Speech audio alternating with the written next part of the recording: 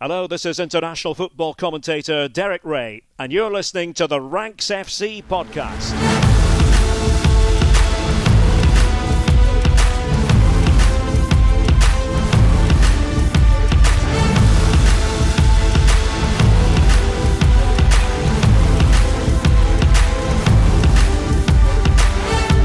Hello Rank Squad and welcome to Ranks FC. It's your favourite football podcast, back for another week and back to talk about all things World Cup. My name is Jack Collins and I'll be your host today, and joining me is the rank god Mr. Sam Tighe. How you doing, mate?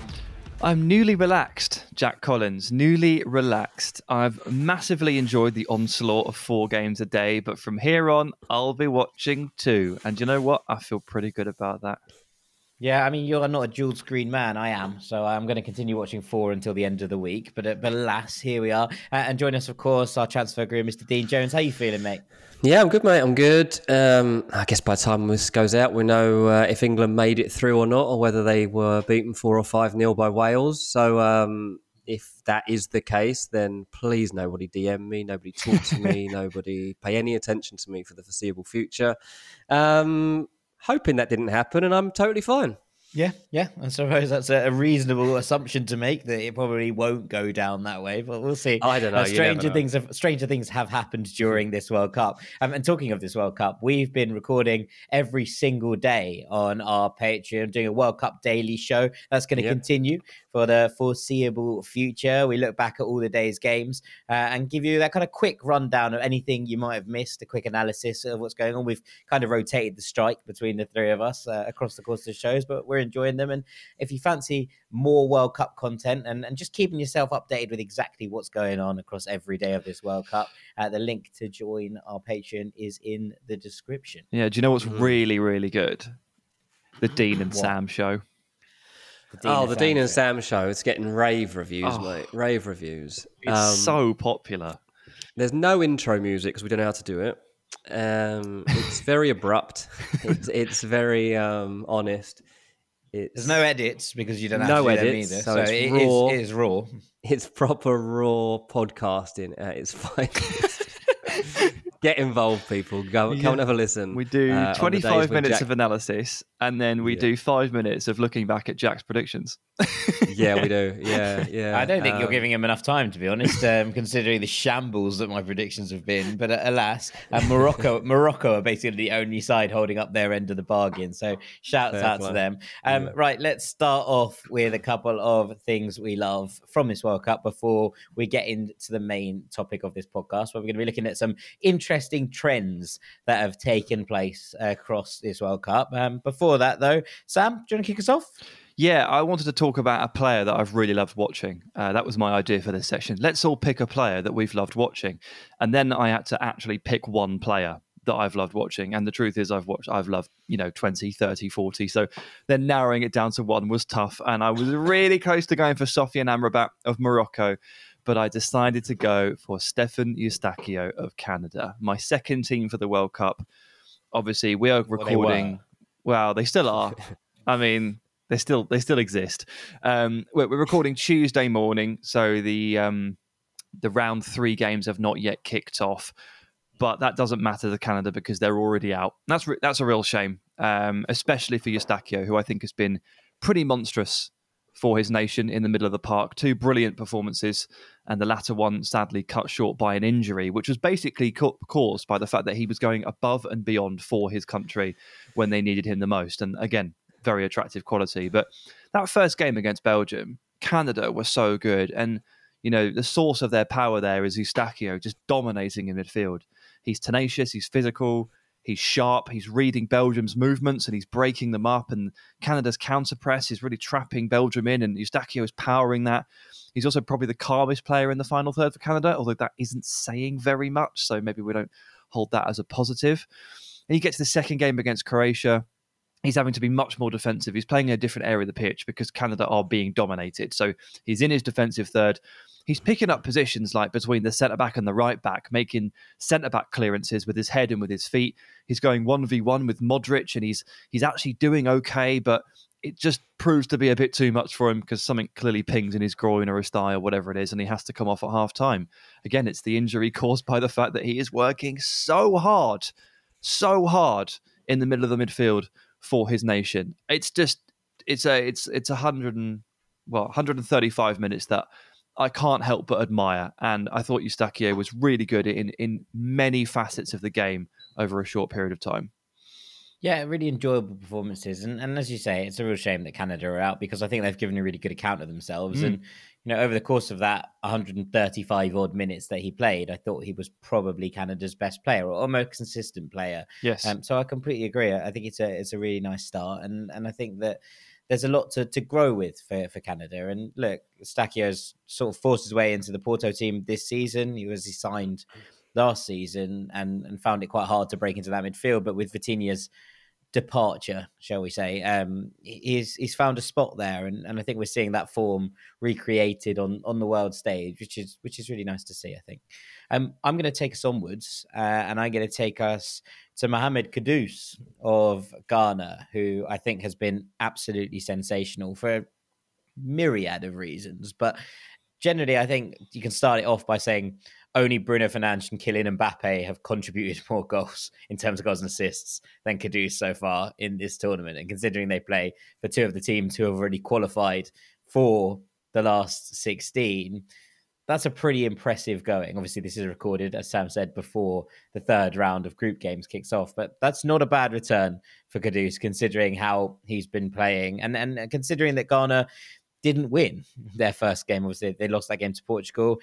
Ghana have been heaps of fun, I think, and more refined than perhaps that people gave them credit for. They're quite chaotic and a little bit all over the place, but there's definitely more in terms of cohesion than maybe people we worried about, considering this is a relatively new squad being put together under relatively new management.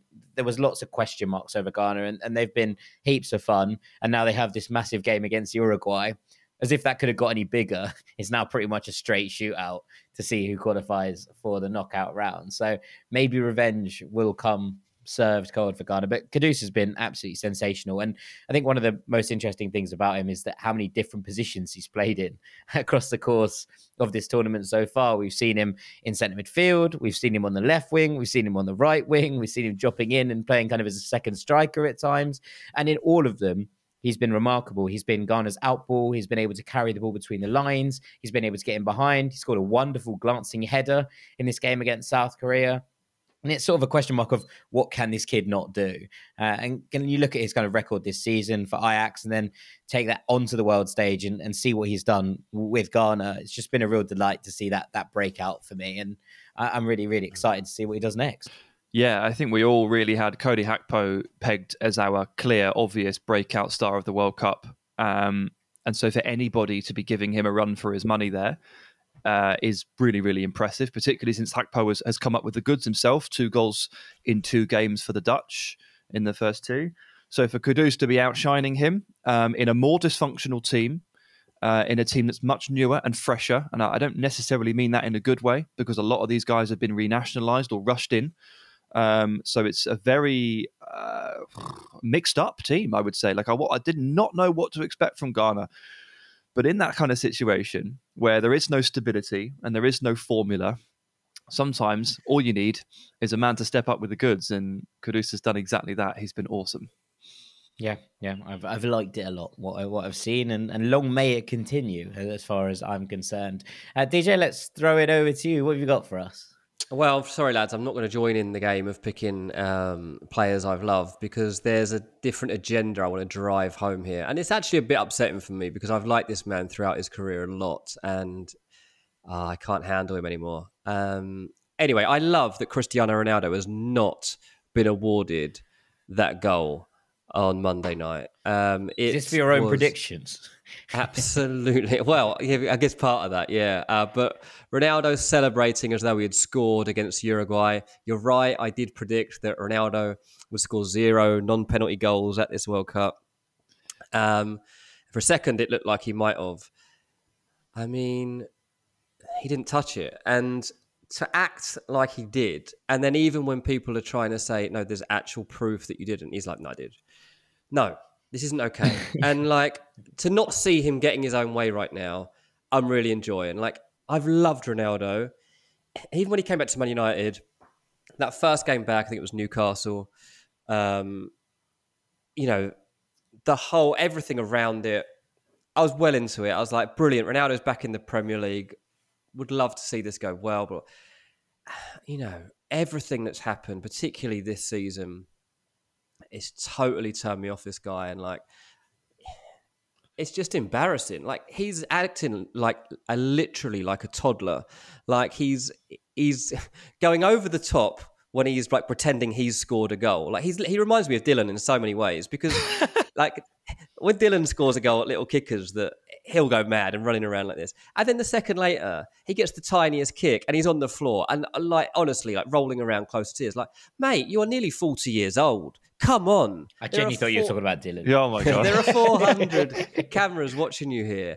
And now today, Adidas have come out with a statement talking about the sensors that are in the ball now and like clarifying and showing evidence that it's a Bruno Fernandes goal. Cristiano Ronaldo did not touch the ball. This was not a hair of God goal. It will not count. Ronaldo is not having it. He did get that nice new haircut. If he had a bit longer hair, if he hadn't have had his hair cut so short, fair enough. He might have actually touched it. If this was the old Ronaldo when he had curtains or something, or he had his quiff, he might be able to touch it. Look. Right, well, look, there are suggestions on Twitter this morning. This is again Tuesday morning that the Portuguese FA are going to prove that this is Ronaldo's goal. I don't know how well founded those suggestions are. I don't know why you would expend the energy in doing this. I think it's a little bit. Ronaldo's probably making them. But also, it's like, is it not going to piss Bruno off a bit? Like, I know he came out and said he thought that Ronaldo had scored, and that's fine. They've been told to. It's like an agenda. They're going to get Ronaldo this goal to match Eusebio's record. It's like they're literally going to. All the players. There was an article. Is this how he wants to get? But is this how he wants to get the record? Like secondarily, he doesn't care how he gets but do you actually genuinely believe that? Because I don't actually think this. Because I think that Ronaldo will want that record surrounded by the bright lights, surrounded by teammates, on the stage where he wants to perform. And I think that there's various elements of this, but there is an element of showmanship and ego to it. And I, what, with a lot of players, I really like this. So I'm not gonna sit here and pretend that I don't. But I think he will want the record at the time where he gets those moments to go, this is my light. I don't think he wants the record on a technicality. Like so to be clear, what record? Which record is this? Eusebio's got 9 World Cup goals, and Ronaldo would have matched it with that goal. Okay, but now he's back down to 8.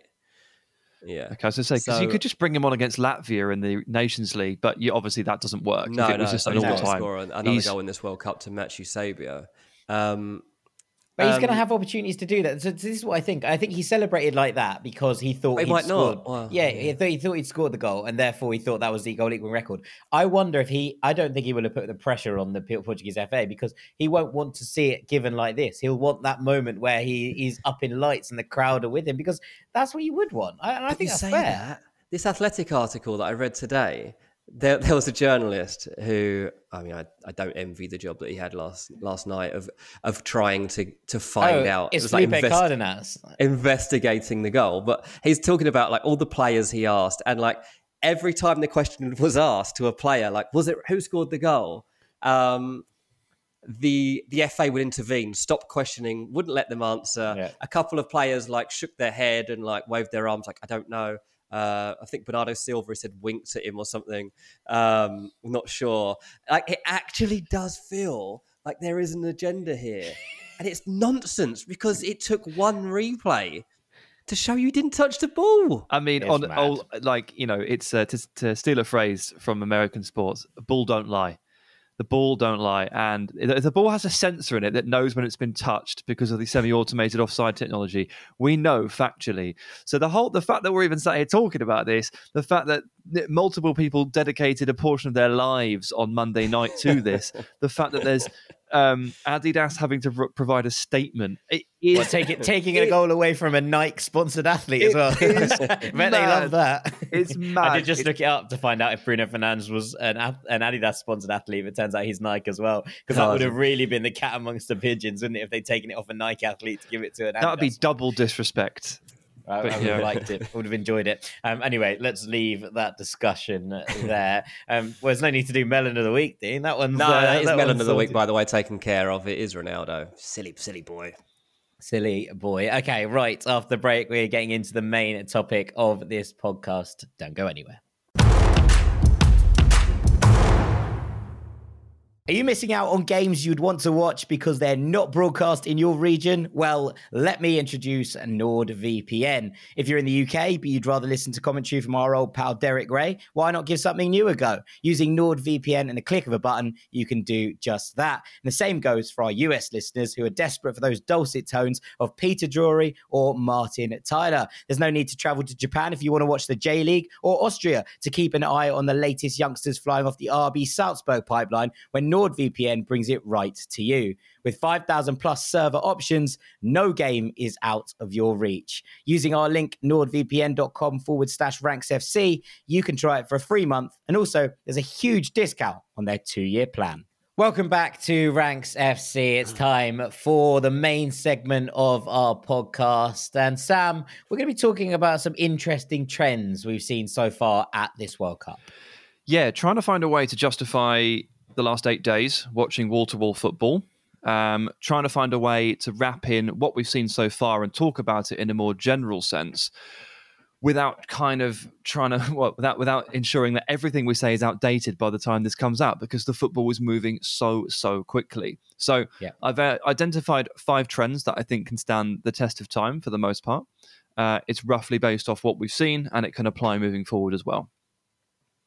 Very good. Very good. Let's get into it. All right. So we'll start with underdog aggression.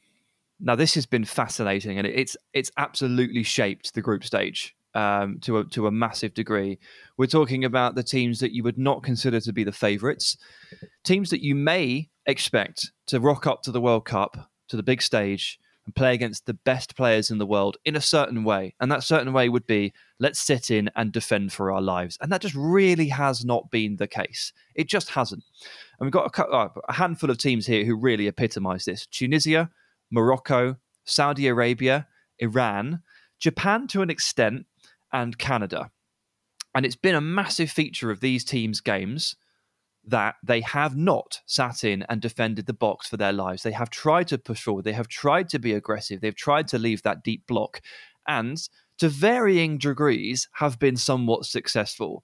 Like Tunisia managed to hold off Denmark. Morocco are in with a shot of qualifying. Saudi Arabia caused one of the biggest shocks in World Cup history in beating Leo Messi's Argentina.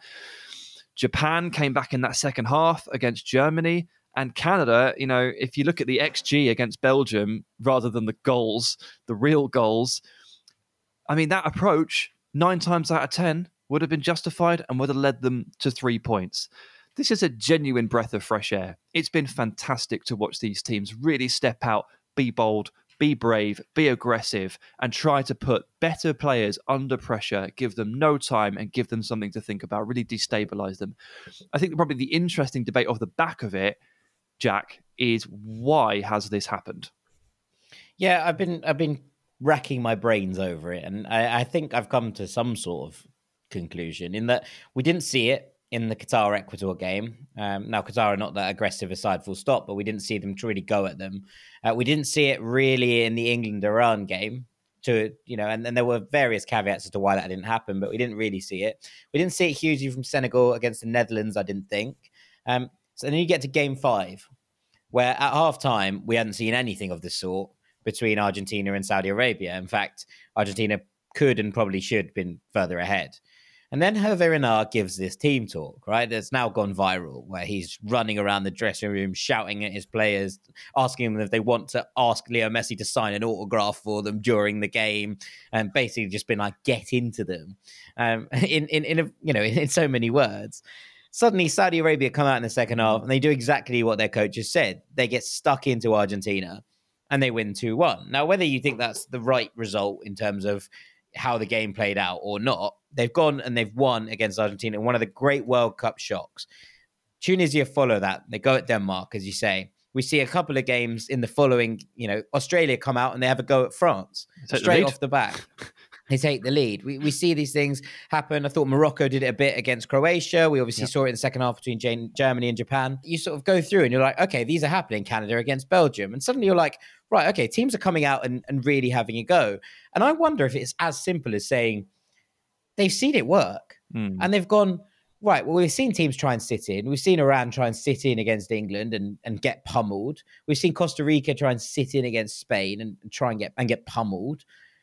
And we've seen the teams that have come out and genuinely had a go do better in these regards. And I wonder if it's just one of those kind of things that has spread through as a mentality among these underdog teams and gone, you know what, there's no point playing with the handbrake on here because there are teams that can be got at. Now, maybe you exclude the likes of Brazil from this. Maybe you exclude the likes of Spain from this. But generally, I think you can kind of have a go at anyone. And I think the US saw that attitude against England the other week. You know, they came out as the underdogs in that game and generally took the game to England and probably should have won it in genuine, if we're looking at it genuinely. And I think that all of these things, the more and more it's gone on and the more teams have gone, you know what, we can get a result here, the more that's going to infuse into underdog mentality. And I think that's what we're seeing.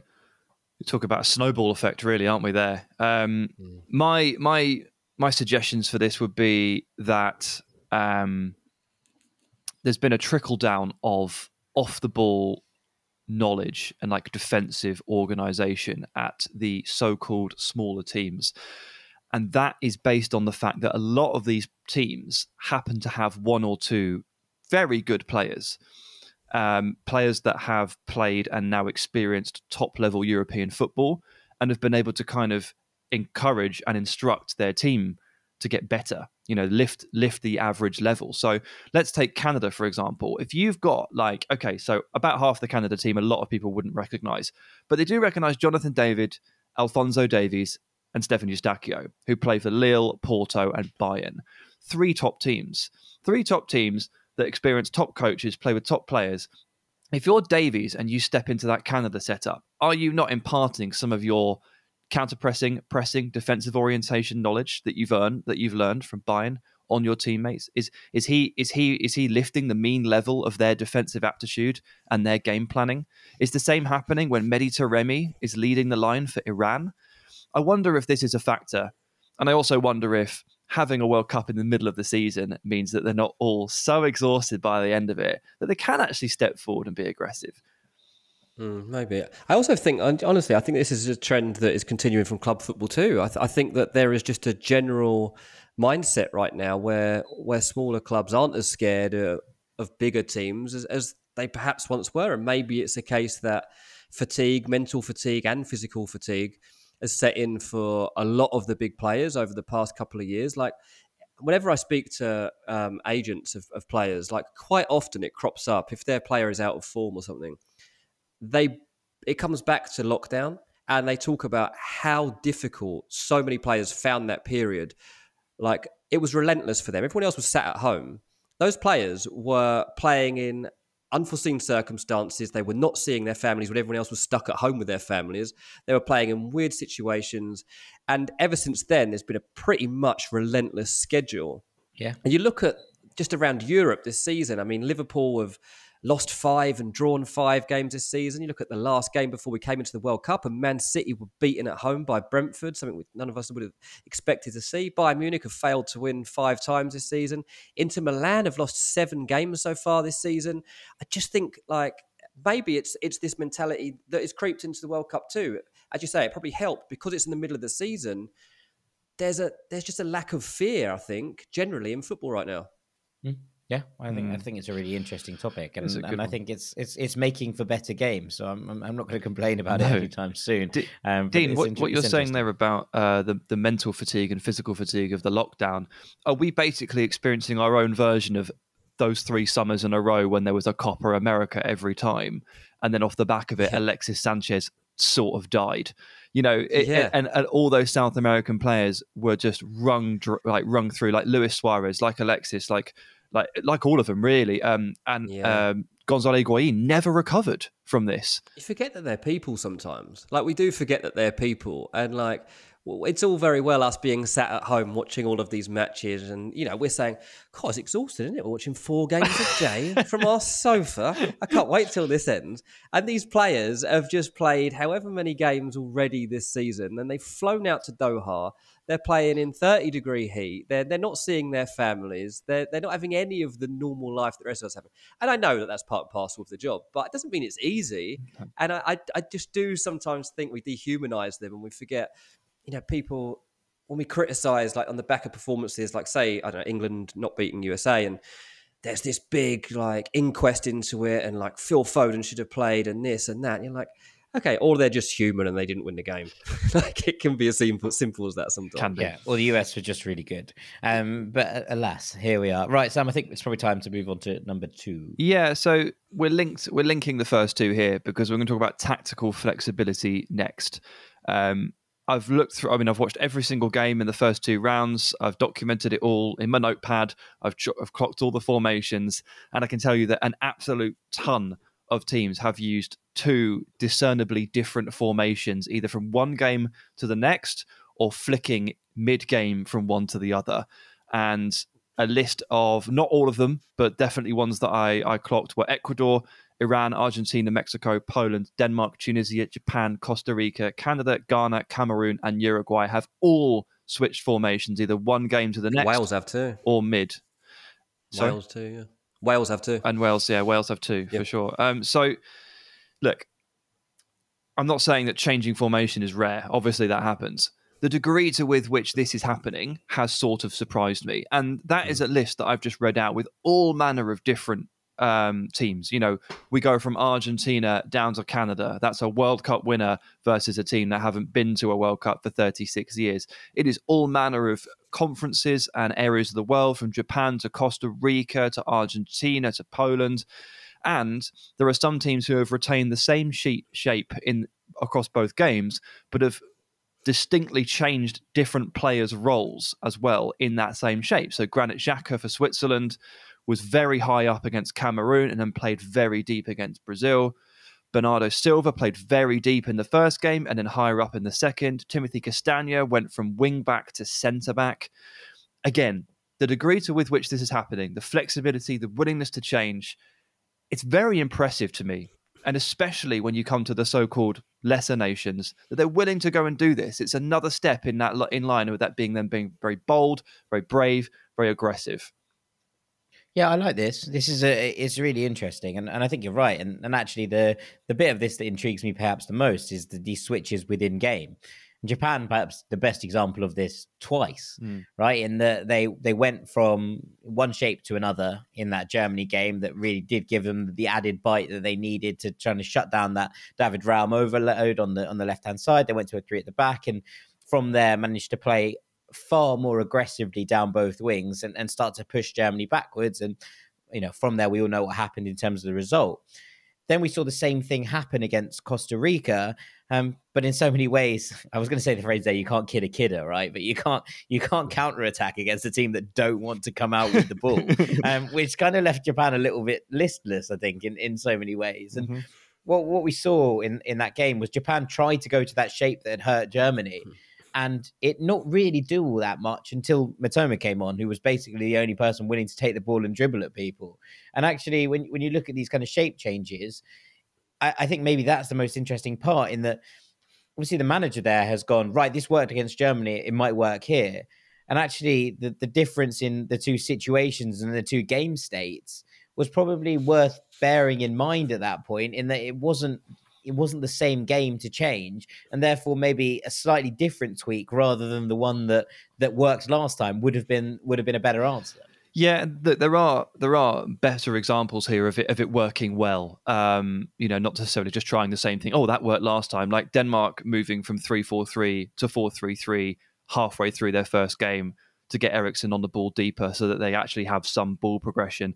Argentina finally taking the lead against Mexico and immediately switching into a 5-3-2 to try and protect. Like, there are examples here of teams who have actually adjusted really, really well, and not necessarily just go, oh, that worked the first time, let's give that a go. There's some smart management going on. There's some really smart management. I agree. And it's good. I mean, look, there's been some dumb management going on as well, like Costa Rica setting up in a 4-4-2 against Spain, going 3 goals down and then just being exhausted. That's dumb. Really, really dumb. Most of what Pretty much anything Wales have done. A lot, yeah. Wales opting for Dan James in the first game over Kiefer Moore. That's dumb. Argentina crowding the middle so Messi has no space to play. That's dumb. Look, some of it's bad. Some of it is really bad, but actually quite a lot of it has been very reactive, very good, very refreshing. Yeah, agreed. Yeah. That's a lot of teams you listed, by the way. That really is a lot of teams. Yeah. Yeah, lots of people doing it. Let's move into number 3, shall we, Sam? Okay, so I feel like this links in again because we're going to talk about substitute impacts next.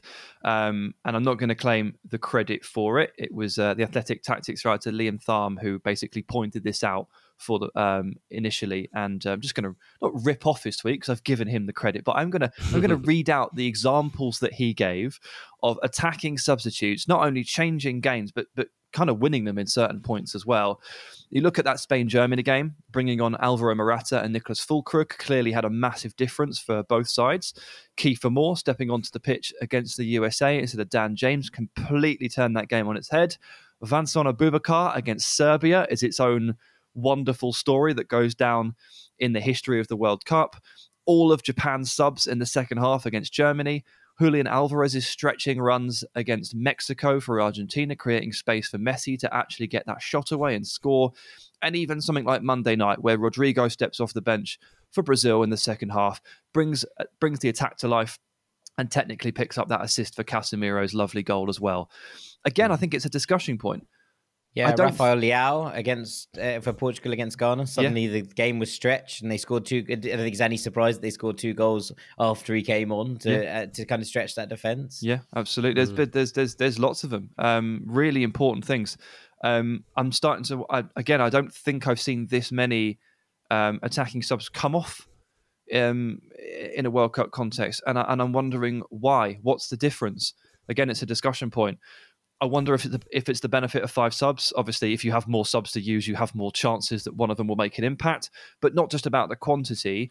Does it make managers more willing to change, more willing to give it a go? They get 3 opportunities to change the shape of the game plus half time. That's 4 chances to change how this game is going, which you didn't necessarily get beforehand because you probably wouldn't make 3 separate subs and you wouldn't get that free break. So I wonder if just having more at their disposal makes them bolder.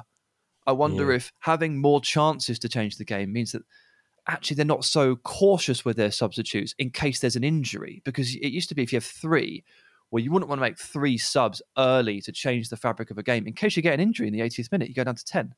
Well, it's different. You also get 100 minutes now instead of 90, so that's handy. I also think there's an element of that that's tactical, right? Because, if you make 2 subs of 3 and you change your team into an attacking force and you take the lead, you're going to use the third sub or the third and final sub to make a defensive change in order to protect it, right?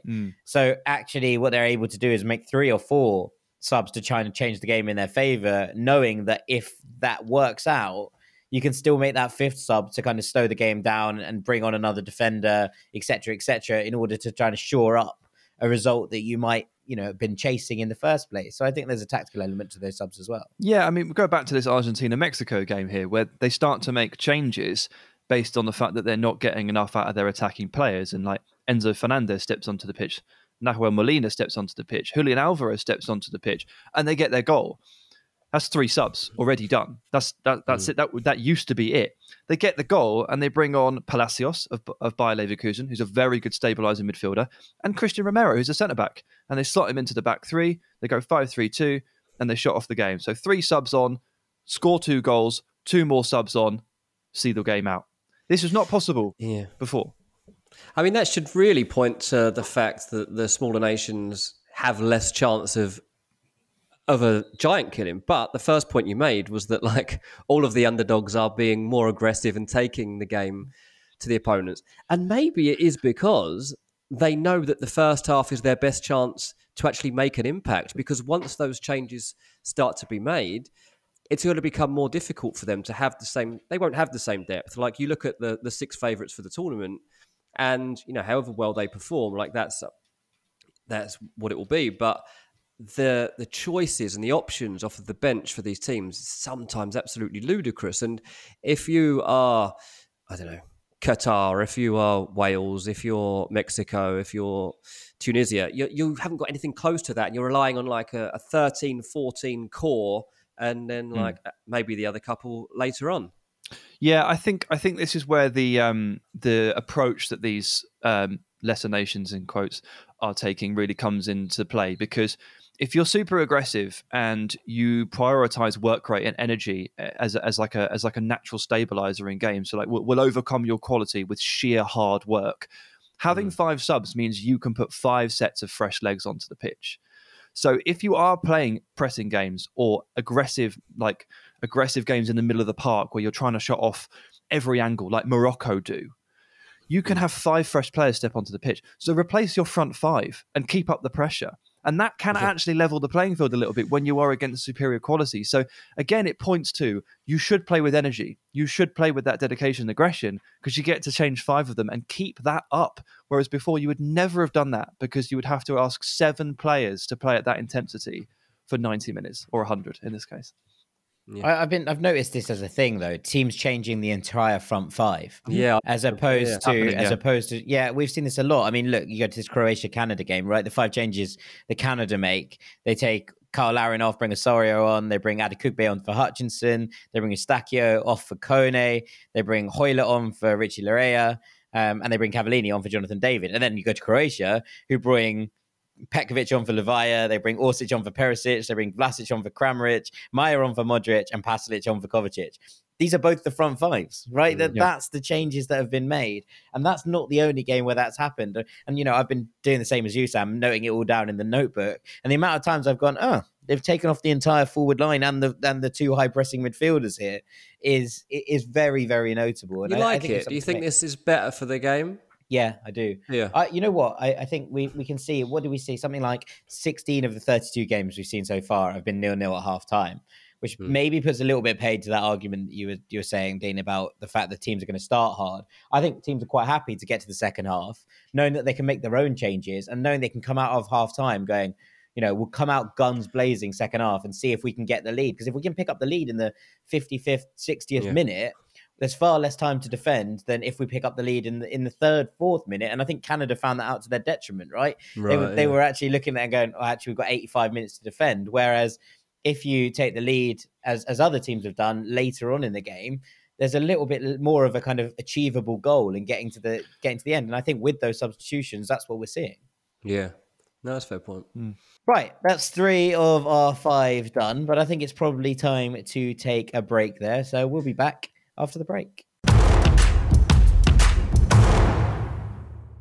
Right, welcome back to Ranks FC. It's time for our 3rd and final segment where we're going to be talking the last 2 parts, Sam, of your 5 interesting trends we've seen. That was very football-y. It was probably the best football discussion we've had in a long time, actually, in terms of actually discussing the game itself. So I assume this is going to take a slight turn for the more bizarre. It will eventually, but we'll stay on topic for now. By the way, it's only right that we have a proper football discussion after watching all that football. We've got to put it to good use, lads. We really do. Yeah. There's been a lot of minutes consumed. Let's put it that way. Absolutely. But we'll move on a second. One thing that has struck me, thanks to the assistance of Jack Collins' observational skills, is that for quite a lot of the teams in this tournament, the World Cup has kind of proven to be one competition too far for some key players, and that's really weighed them down. And I think it's a really sad thing, particularly for those that are playing their first World Cup, and it's just come a little too late in their cycle. And there's a couple of teams here in particular that this applies to, and I'm running a serious risk here because, again, Tuesday morning, tonight, England play Wales. What the hell could happen? But this really does apply to Bale and Ramsey, who are playing their first ever World Cup. They've had some wonderful times with Wales, obviously Euro 2016 being the absolute key. But these two haven't really been able to affect games in the way they would have wanted to in this tournament. It's been tough for them. And it's because they're past their best. There's no other way around it. They just are. And so Wales are really searching for a key figure here. They're really searching for a talisman, and Bale steps up and takes the penalty. But their open play impact has been really, really, really limited. And this also kind of applies to Atiba Hutchinson, who's 39 years of age. He's playing Canada's first World Cup since 1986. He's actually been pretty good, but he has at most 60 minutes in his legs, and he cannot play a minute more at this level. And in the second game... to be honest, I thought in the first game they started him and been like, this is your moment. This is the first World Cup. You've earned the right to lead the boys out first game. I didn't think they'd start him in the second. I mean, that's not to do with... I think his performance was absolutely fine in the first game, but there was an element I was like, oh, you started him again. I wasn't expecting that. Well, the big problem here was that Eustáquio went off at half-time injured, so Hutchinson had to play probably more minutes than they really planned, because without Eustáquio and Hutchinson, that midfield looks completely new. So he's ended up going above and beyond as well. But I think they're aware of his limitations, and so is Hutchinson. It's just such a shame that he couldn't have had this moment when he was 35. It's just a bit too far. And then we'll start to look at a few more of the established World Cup nations as well and see that they're also, to various degrees, struggling with this. They're leaning on some guys whose prime is clearly past. And Mexico, I think, are looking at Hector Herrera, and ultimately they're realizing that he's no longer the box-to-box dynamo that he once was. He has run his yards. Gregor Krychowiak is having a terrible time in Poland's midfield, but they just don't seem to have anybody else to look to.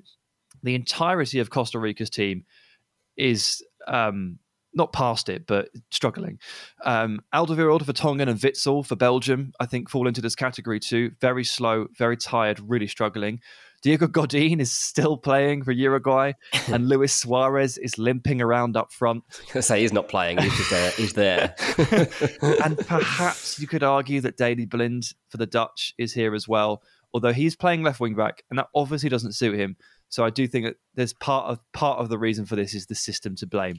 But in those teams I've just mentioned, we're talking about Belgium, Uruguay, and the Netherlands. Ask 10 people before the World Cup who their top 10 nations were, and at least 9 or 8 of them would have had these 3 teams in their top 10 as like on paper quality. All 3 of these teams are still hanging on to players somewhere between 35 and 39 or whatever it is that aren't they're just not quite there. And you get the feeling that for a lot of these guys, it's just one World Cup too far. It's disappointing for me because it means I could technically still be playing at a World Cup.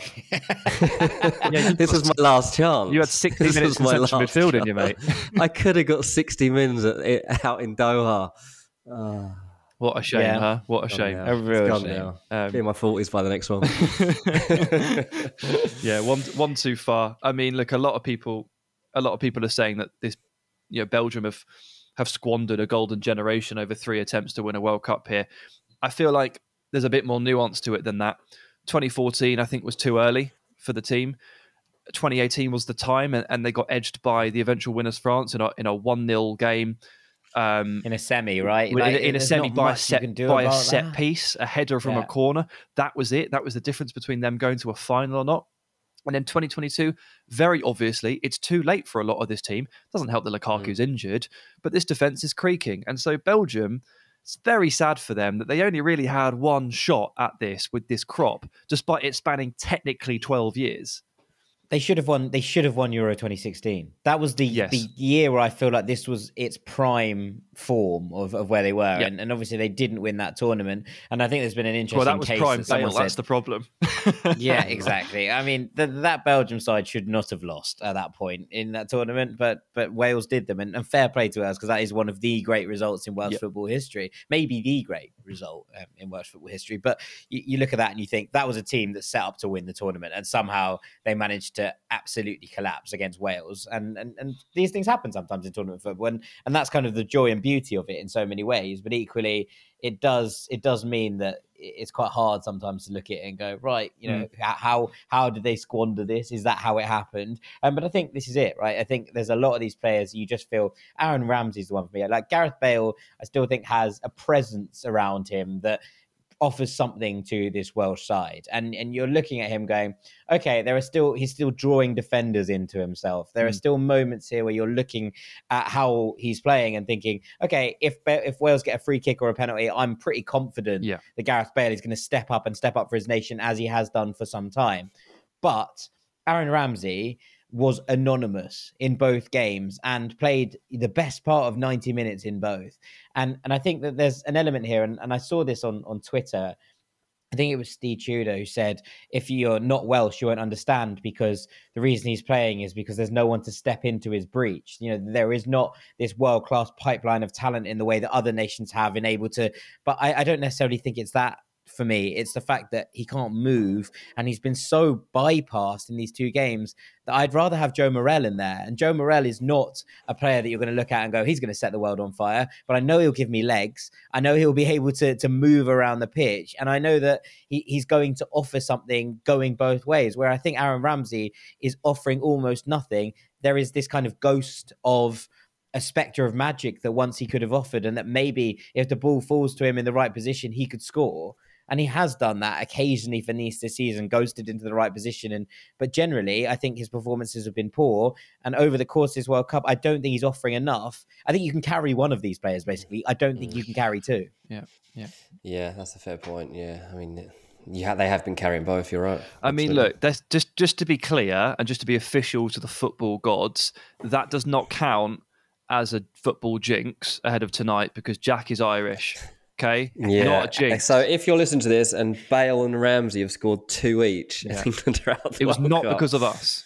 It's not because of us. It was hopefully because a freak of nature. It's hopefully because of me. And I am speaking from beyond the grave. Yeah, exactly. 4-0. 4-0, 2 for Bale, 2 for Ramsey. I mean, stranger things have happened. Right, no, Sam, they haven't. I don't think they have, actually. That's a lie. Stranger things haven't happened. Right, so that takes us on to number 5 and our final one, Sam. Yeah, it's a bit of a light-hearted one. It's just something that only a saddo like me would notice as he writes down all his silly little football formations in his silly little notebook with his silly little multicoloured clicker pen. It's that goalkeeper shirt numbers are out of control. Firmly gone are the days where the goalkeeper, the first choice goalkeeper, will just wear number 1. It just doesn't really happen that much anymore, to a stunning degree. And Jack and I mentioned this to Jack, and we sat there on Monday night and we clocked it all just after the final game in the second round. So it's 64 goalkeeping performances to look at. Of the first round, so 32, 13 of them were not wearing number 1. So close to half not wearing the 1 shirt. And then in round 2, because of 3 changes, injuries or otherwise, exactly half of the goalkeepers were not wearing number 1. 16 of the 32 keepers wore a number other than 1. That was thanks to Munir replacing Bono after the national anthem. It was thanks to Barsham replacing Al-Sheeb for Qatar, and Hosseini replacing Bayranvand for Iran. Now, look, we're going to see a couple more of those guys step back in for round 3. But Danny Ward will have to replace Wayne Hennessy due to suspension. We're going to get 1 in the column, Jack. It could get to halfway again. Could we get to over half? Who knows? Who knows? I don't know. It's madness. Yeah. But it is a bit ridiculous. I mean, look, squad numbers are something that some people care about and some people very deeply don't. And I appreciate that this isn't a discussion that everyone's going to enjoy. But that's why I left it to last. Spain have gone berserk to begin with. But I mean, look, Gavi did drop a number 9-esque finish in that first game against Costa Rica. So I did tweet saying maybe he picked the right number after all. But it's illegal that Gavi is wearing 9. It's illegal that Pedri is wearing 26. He's probably the best player in this squad. He cannot be wearing the 26 shirt. It's just not okay whatsoever. There's just lots wrong with it. Generally across the board, I'm like, what's going on? We haven't seen a single team play a 1-11 yet. It's disgraceful. Does that ever happen anywhere anymore? Burnley did it once, didn't they? Yeah. But I think at World Cups you genuinely might see it because obviously we've seen the squads increase to 26. That probably hasn't helped proceedings in many ways. There's always someone that just picks a rogue, like Bellingham picks 22 because of his because he likes play being three a positions. 4, an 8, and a 10. Well, no. All right, Jude. Well, no. Nowadays, it's literally the goalkeeper's fault. I think we can blame the goalkeeper. Well, yeah, true. Because Yeah, maybe. Emi Martinez is Argentina's number one goalkeeper. Of course, he wears 23. Alois is the Saudi Arabia first choice goalkeeper. Obviously, he's wearing 21. Darman for Tunisia, 16. Edouard Mendy, 16. Ochoa has always worn 13. To be fair, that's fine. We can give him that one. He's allowed that one. Gonda for Japan, 22. Unai Simon, 23. Gonda wears 12, doesn't he? It's kind of rogue. I think that's maybe one of the most rogue ones. It's Boyan, 18, I think. Yeah, Onana, Milinkovic-Savic wears 23 for Serbia. Yeah, Rochette 23, and the one I don't like the most actually, because obviously, like it seems like a lot of goalkeepers are going for 23 if they're not going for one, which I don't get, but whatever, it is what it is. So explain to me why Diogo Costa feels like he has to have 22. Stop it. Yeah, maybe he saw his hero Rui Patricio wearing the 11 shirt at Wolves and thought he'd double it. I'm twice as good. Yeah, exactly. Maybe that's his thinking. That's all I can offer in terms of why he thinks that 22 is the number for him. Yeah, don't know. Yeah, if you didn't have a 1 to 11 shirt and you got to pick a squad number, what would you pick? 17. Because I'm a 10 and a 7 rolled together. Also, Joaquin wears it, doesn't he? 26, because I'd definitely be the worst player in the squad. What would you have to? You can't do that to yourself. You can't give it that. Well, yeah, Say, I'm the worst player. I'll have the last shirt, Yeah, lads. no. Don't worry about me. Just ignore me. Pretend I'm not here. I do like 14. What would you have, DJ? I do like 14 in that context. I'll have 23. 23? Any particular reason? Is it Beckham at Galaxy? Beckham wore 23, didn't he? Yeah. I mean, I think he was following on from some famous basketball player, but It's not really my bag. not really my bag. No, So yeah, I'll take the Beckham Not really my 23. basket. No. Although, yeah, I remember the first name I actually got that was like not a normal like 1 to 10, 1 to 11 thing was Andy Cole joined Man United, and he was number 17. He joined from Newcastle. It was Cole 17, and it felt really like different. It was like, whoa, no, he's a number 9, and or sometimes a 10, I think he wore. But yeah, Cole 17 was my first venture into that realm. I had a Did you ever have anyone? Malbronk 14. Oh, Malbronk 14. Steve Malbronk Yeah, 14. yeah. That was a good shout. I might have had a enjoyed Saha 20 at some point. See, I never Yeah. noticed any of this until it got completely out of whack when Ronaldinho rocked up in an 80 or whatever it was, and I was like, right, okay, that's clearly you've not really followed the normal pattern there. Something's gone wrong. It needs to be so different for me to even notice. But nowadays, I've got a with the Frankie de Jong goalkeepers- 21. Got a Frankie de Jong 21. But most of mine are 7s, yeah. I had a Larson 7. I had a Pembridge 7. No, very few people have a Pembridge 7. Pembridge 7, Yeah, blimey. there you go. I had a Totti hardcore. 10. Maradona 10.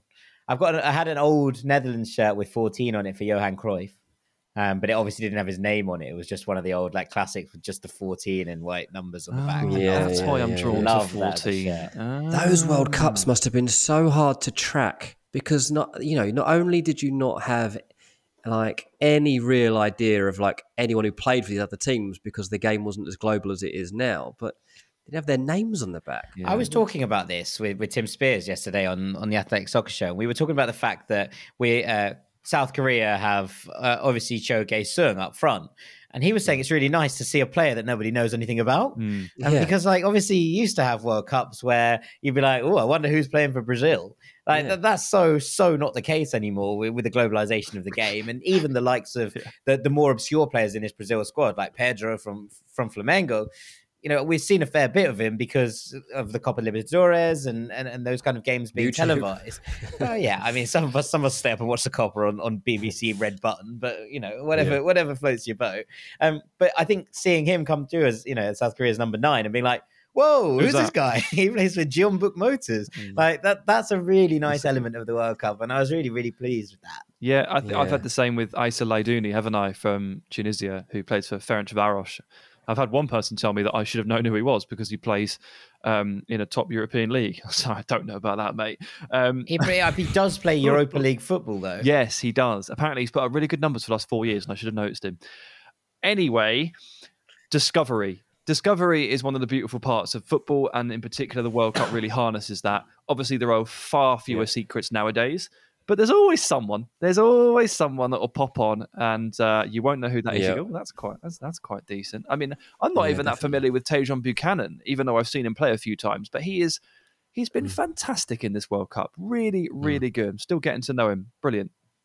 Yeah, enjoyable. Very, very enjoyable. Wait till we have 48 teams in the World Cup, then you'll be scrambling around again. Yeah, I mean, this World Cup has been a great advert for. There's only 2 or 3 teams qualified before the last round goes in. Yeah. It's been a really good advert for competitiveness in a group of 4. Yeah. So obviously we're abandoning that. I mean, look, 48 teams does mean that the chances of Ireland qualifying increase.